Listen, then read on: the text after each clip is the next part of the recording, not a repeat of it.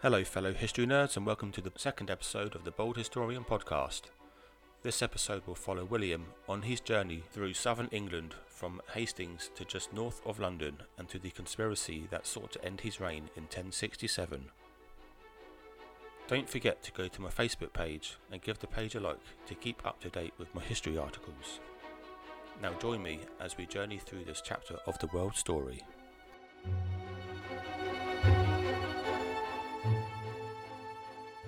Following the Battle of Hastings, William was in a strong position. His main rival Harold was dead, along with Harold's brothers Leofwine and Gurth. The nearest William had to a rival was Edgar Atheling. Following the battle, William moved towards London by way of Dover, causing chaos as he went, with the intention of reminding England of his strong position and showing the remaining Anglo-Saxon nobles that he intended to be crowned as King of the English. So far, William only held 2 towns, and those being Pevensey and Hastings. The rest of England had yet to be subjugated. So William stayed in Hastings, awaiting a formal surrender, which did not arrive. So with no such surrender forthcoming, he decided to march inland and take the initiative. First, he inflicted a slaughter upon the town of Romsey, and William of Poitiers states he inflicted such punishment as he thought fit for the slaughter of his men, who landed there by mistake. So a few of William's men landed at Romsey instead of Pevensey. Being only a few, they were slaughtered by the town's militia. Dover seemed to be impregnable due to its defensive fortifications on a rocky headland. However, it surrendered without a fight. Obviously, it appears William's reputation preceded him. It is thought William remained in Dover for a week for one of 2 reasons. 1, to strengthen the existing defences, which may be the origin of Dover Castle, and B, to await reinforcements from across the Channel. At Dover, William's army fell victim to dysentery due to drinking water, which was unreliable in the medieval era, and because they ate freshly killed meat. And this reminds us that William's army was still living off the land. Foraging and pillaging was essential for them to survive. William also fell victim to illness, but decided his army must carry on towards London. A Norman garrison was left at Dover. The next town on William's list was Canterbury, which surrendered to the Normans, as many others did. At this point, William would have known of the election of Edgar Atheling as the King of the English. As we learnt in the previous episode, Edgar was the son of Edward the Exile, who was the nephew and chosen successor of Edward the Confessor. But as we know, Edward the Exile died in 1057. So Edgar Atheling was the last Anglo-Saxon king of the English, albeit being uncrowned. Upon hearing this news, and due to the close proximity of London, William sent an advance party to the walls of London. The walled city of London sat on the north bank of the Thames. A party of Anglo-Saxon warriors conducted a sortie out of the walls, crossing London Bridge to reach the Normans on the south bank. This sortie was unsuccessful and the Anglo-Saxons retreated back inside the walls of London. However, there was no surrender. The Anglo-Saxon Chronicle states that William decided against an assault or siege of London. What he decided upon was to sow destruction upon the counties of Hampshire, Sussex, Kent, Middlesex and Hertfordshire. And to quote from John of Worcester, William did not cease from burning townships and slaying men. Mark Morris, in his book The Norman Conquest, states that John of Worcester's account says William and his army harried into Hampshire before heading north into Berkshire and then Oxfordshire before stopping at Wallingford. This devastating tactic had been used before by William in campaigns in Normandy.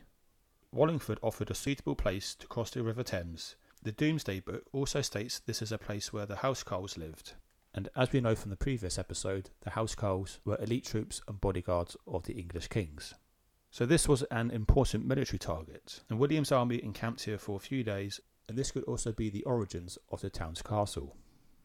Here at Wallingford, the Archbishop of Canterbury, Stigand, came to pay homage to William, a significant step in William's campaign to become king. After this, London still refused to surrender and accept William as king. And so continued William's devastating march into Buckinghamshire and Hertfordshire. The route encircled London to the north.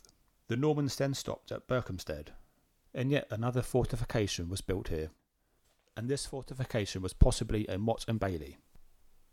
A motte and bailey is a primitive fortification that consisted of a wooden or stone keep that sat on top of a mound, and this was known as the motte, and a bailey, which was a walled courtyard that sat at the foot of the mound. At this point, London was leaning towards surrender, and this must have been for two reasons. 1. The devastation caused by William and his army in the counties surrounding London was beginning to have a negative impact on the city's morale. And 2. The brothers Edwin and Morcar, who were the Earls of Mercia and Northumbria, had turned around and marched their army north, away from the Normans. So this was the last army that could offer any resistance against the Normans, and they chose to march north. So we can see why London decided to surrender. London must have felt isolated and desperate, knowing that there was no army willing to oppose the Norman invaders. And so the magnates and bishops of London that supported Edgar Atheling decided the best course of action was to journey to Berkhamsted and submit to William. Joining them was the uncrowned King Edgar. According to the D Chronicle of the Anglo-Saxon Chronicle, hostages were provided to William, and he promised them that he would be a gracious lord. At this point, it could be said William was now king of the English. It is important to note that in Anglo-Saxon England, it was more than enough to be chosen as king. A coronation was the confirmation of who had been elected as monarch. Edgar had been proclaimed as king following the Battle of Hastings, and he had even given his consent to the monks of Peterborough in their chosen successor as abbot.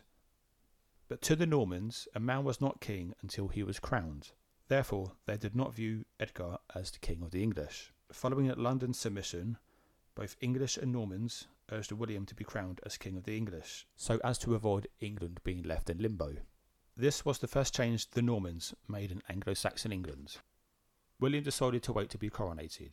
He wanted his wife to journey from Normandy to be crowned alongside him as queen. William of Poitiers, a Norman French chaplain for William the Conqueror and also his chronicler, states William did not want to rush into being crowned, and there were a number of reasons put forward for doing so. The situation in England was still not stable, and William wanted to get the country under his control. And second of all, according to William of Poitiers, the Norman Duke did not want to see into rushing into being crowned. Following a round of discussions with his magnates, William decided to go ahead with the coronation and be crowned as King of the English. The reasoning behind this was that once his reign was officially cemented, there may be less rebels to deal with in the future. And so some of William's men were sent ahead to London to make preparations. But still, there was resistance in London. The advance party of Normans built a fort in the city so as to defend themselves. The tense atmosphere lingered in the city up until the day of the coronation, which took place on Christmas Day 1066, 50 weeks after Harold Godwinson was crowned as King of the English.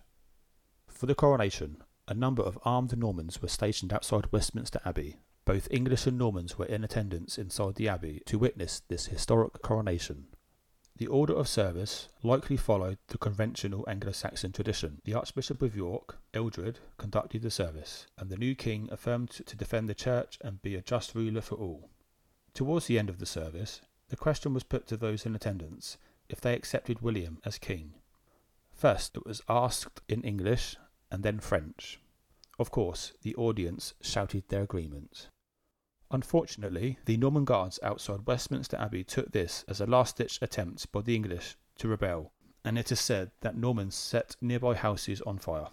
There is disagreement as to whether the burning and looting by the Normans was caused by the shouts from within the abbey, or whether this was caused by trouble outside. It was not an auspicious start to William's reign. William decided it would be best if he did not stay in London, and would return once his fortress had been built, and this fortress would become the Tower of London. Following William's coronation, he rewarded his supporters. Most of the wealth and material goods that William dispersed came from the royal treasury at Winchester, and from the riches that were plundered from English churches during the ravaging of the southern counties. William sent the majority of the riches to continental churches, which had prayed for his victory. And yet more riches were sent to Pope Alexander, including Harold's banner. The Earls of Mercia and Northumbria came to submit to William, and these were the last two powerful nobles to offer their fealty to William. There is conflicting evidence as to how William treated the Anglo-Saxon nobles and other landowners. William of Poitiers suggests King William acted justly by freely granting them his favour and restored all their possessions and treated them with great honour. In contrast, the E version of the Anglo-Saxon Chronicle suggests William, rather than give them back their lands free of charge, made the decision to exact a huge fee in order for the Anglo-Saxon nobles to regain their lands. And according to the Anglo-Saxon Chronicle, the nobles had to give hostages to William as a promise not to rebel. so the Anglo-Saxon nobles redeemed their lands from him. William took possession of large swathes of land that used to belong to the slain of Hastings, including Harold and his brothers. And as we found out in the previous episode, Harold himself held lands in Wessex and Herefordshire. His brother Leofwine was Earl of Kent, and his other brother Gurth was Earl of East Anglia. William gave Kent to his brother Odo, who became the Earl of Kent, and part of the gift to Odo was Dover Castle. William also bestowed upon his close friend and counsellor, another William, called William Fitz-Osbern, lands in the Isle of Wight and Hampshire, including building a castle for him in Winchester. And Fitz-Osbern became Earl of Wessex and Earl of Hereford, which belonged to the former king, Harold. As such, this shows how important William Fitz-Osbern was to the Conqueror, and Carisbrooke Castle on the Isle of Wight became Fitz-Osbern's chief residence. In 1067, William returned to Normandy for the first time since setting sail in September 1066. William left Odo and Fitz-Osbern as regents of England, and they were tasked with keeping the peace and running the country in William the Conqueror's absence. Substantial numbers of soldiers were in place to garrison the freshly subjugated English. William decided it would be best if he did not stay in London and would return once his fortress had been built, and this fortress would become the Tower of London.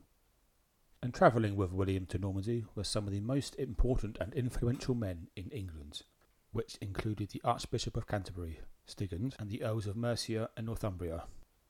The decision to take these three men was to lessen the chance of any possible rebellion in William's absence. So William set sail for Normandy from Pevensey, a most suitable place to depart from. And when in Normandy, William rubbed shoulders with important nobles from outside of Normandy, which is not surprising that he was now a king. Orderic Vitalis states that whilst William was in Normandy, the local lords he had given lands and titles to in England were abusing their position as lords, and these lords were mainly Normans who had served William in the campaign. As regents, Odo and William Fitz-Osbern seemed to lack the will to keep the newly ennobled Norman lords in check, and these new lords were holed up in their castles, a bastion of defence. The Norman mots and baileys, which evolved into castles, had two purposes in England. One, as mentioned, as a mode of defence, a base with which to sally forth against any rebels. And two, as a mode of control over the local population, and essentially the castles became objects of oppression. As big imposing fortresses, they dwarfed all surrounding buildings except cathedrals and the biggest churches. So in medieval Europe, there were two main pillars of authority, being the church, the Christian church, and the secular ruler of state. Settlements sprung up in the vicinity of castles where there was no settlement before. People were aware the occupants of all the castles needed provisions, and so people dutifully provided these as a way to make money. So Normans established new fortifications at Pevensey, Hastings, London, Dover, and Winchester. The Great Hall of Winchester, which still stands, was an addition to Winchester Castle, and it was built on the orders of Henry III, with construction lasting between 1222 and 1235. It is thought that London, Dover and Pevensey weren't mots and bailey castles, but were actually built with stone. Before 1066 there were few castles in England. The ones that were built were done so by French advisors of Edward the Confessor, and they were built on the borders of the Welsh kingdoms, so as to keep the Welsh at bay. In 1067, when King William was in Normandy, two uprisings occurred in England against Norman rule. Edric the Wild, an Anglo-Saxon thane, ravaged Herefordshire, fighting against the Norman yoke. He was able to inflict significant casualties on the Normans, and Edric aligned himself with two Welsh kings, Blethyn and Rhiwallon, in his campaign throughout Herefordshire. At the same time, a more serious revolt took place in Kent. The men of Kent, already in rebellion, sent an offer of alliance to Eustace, Count of Boulogne. Eustace had fought with William at Hastings, but had recently fallen out with the king. So he accepted the offer and grouped together a small invasion force and sailed across the Straits of Dover and together with his English allies besieged Dover Castle.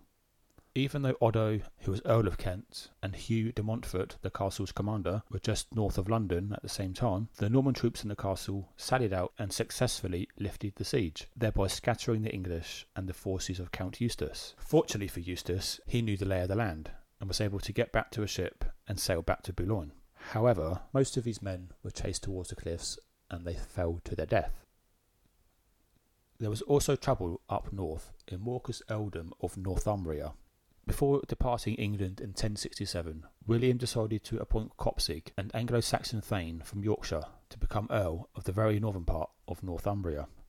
Copsig supported William, and this shows that not all Anglo-Saxon nobles rebelled against William, and this appointment infuriated Oswulf. Oswulf was the nephew of Gospatrick, and Gospatrick was in charge of Northumbria from the River Tyne upwards before 1065.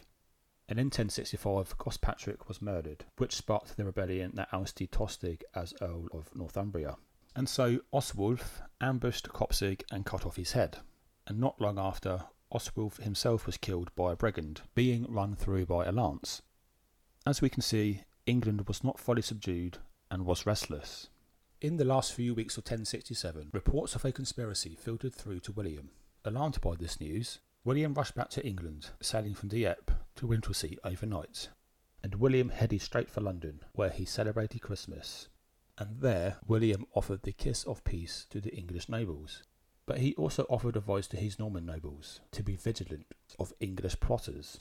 And William received news of the plot. It is thought the English plot would take place on Ash Wednesday in 1068. The plan is said to involve the slaughter of Normans in England whilst they walked barefoot to church on that day. In the new year, more intelligence came through to William. It was centred upon the city of Exeter in southwest England. And upon hearing of this news, William sent a message to the city to demand fealty. And when Exeter refused, William decided to march upon the city. And thank you for joining me on this chapter of the world story. As always, please send me an email to theboldhistorian@gmail.com if yourself or a relative or a friend who is hard of hearing or deaf would like a transcript of the podcast. And let's not forget, history belongs to all of us. And join me on the next episode as we uncover the identity of the people behind the plot. Goodbye.